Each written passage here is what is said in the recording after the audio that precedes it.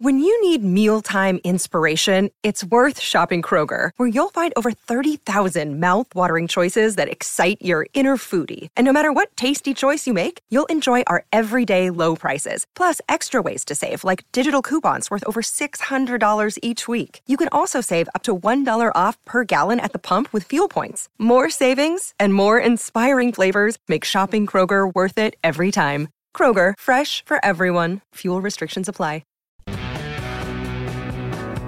Toolmart, your complete tool centre. Proudly WA owned and operated for over 40 years. This is The Drive Show with Peter Vlahos.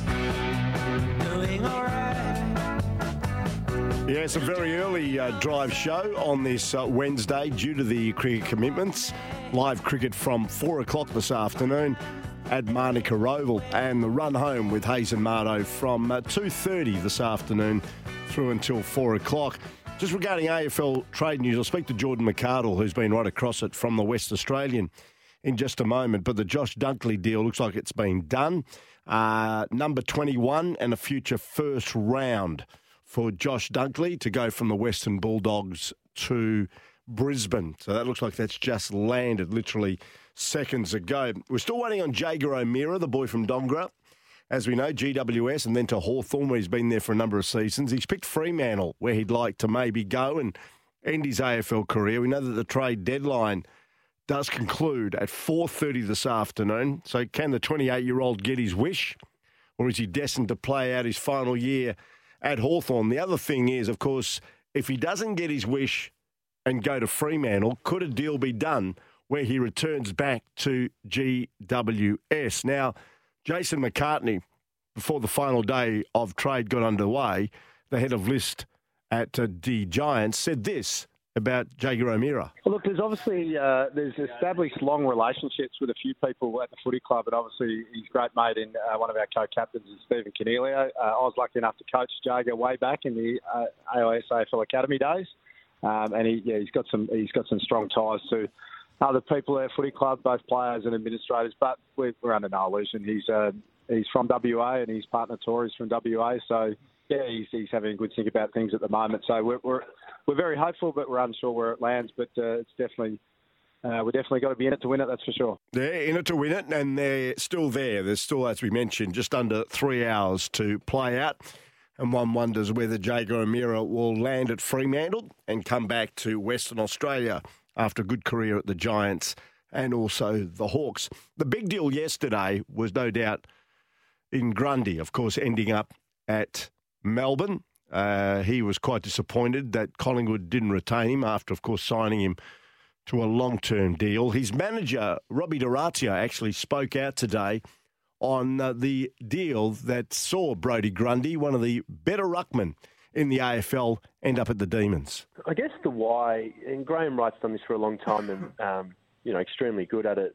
To Graham's credit, he came into a new regime 2 years ago, took over from some of the previous regime. And I like when list managers come in and don't, suddenly badmouth or go through a clean out straight away on what they've taken on. So, look, he took it with open eyes and open ears, and we were discussing things along the way. I think in the end, Brodie, we all know the long-term deal and the footy that he missed this year. I think that played a big part. They won a lot of games without him, and I think in the end he had 3 ruckmen, maybe 4, including Aidan Begg, on his list, and we're paying them a lot of money. And Brodie's the one that probably had the most ability to change what it is, his salary cap. So look, we had great conversations throughout the year, and I think that's what it is in the end.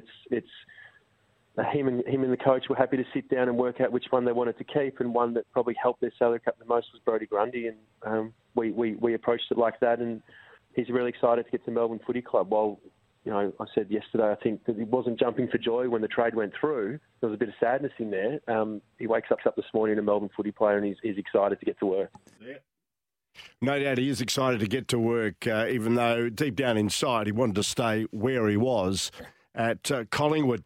Just some update on other sport that's transpired for Tyre Power. Buy 3 and get 1 free on selected Kumho passenger car and SUV tyres at Tyre Power. McLaren boss Zach Brown has come out today admitting he hated having to sack Daniel Ricciardo, describing the ordeal as the toughest thing he experienced in motorsport. Now Ricciardo is in the Formula One wilderness after McLaren opted to give him the flick with a year left on his contract and replace him with fellow Australian Oscar Piastri for 2023. In an interview today, Brown said McLaren tried everything to help Ricciardo, but his poor results ultimately gave them no choice but to cut him loose. The Matildas have scored their best victory for a year, capping their European road trip with a 3-1 win against Denmark in Viborg. Despite conceding a shot goal after just 47 seconds, Australia turned the game with 3 second-half goals in the space of 9 minutes. It was their first win over a top 20 ranked side since beating Brazil in Sydney last October, and arguably their most impressive since defeating Great Britain at the Tokyo Olympics. 2 goals came from Caitlin Ford. It was sandwiched a stunning strike from Katrina Gorry to deliver the perfect boost before the home doubleheader against Sweden and Thailand next month. And Ange Postecoglou could lament his Celtic side's tale of missed opportunities as the Hoops' European dreams were left in tatters following a 2-1 home loss to German outfit RB Leipzig. With just 1 point from 4 UEFA Champions League matches, Celtic remains rooted to the bottom of Group F, with the Hoops' hopes of progressing to the round of 16 now over. Finishing third in the group would secure a Europa League spot, and that's also going to be a tough ask for Celtic. They've got 2 matches remaining in the group. They're 4 points adrift of third place Shakhtar Donetsk of the Ukraine, and the 2 teams meet at Celtic Park in a fortnight.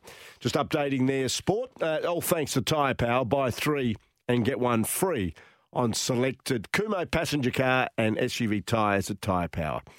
Let's go to the West Australian after the break. Speak to Jordan McArdle, who'll bring us up to date with, because he's basically got his finger on the pulse, what's happening in the final day of the AFL trade dealings. Jordan is next. All thanks to Toolmart, the complete tool centre.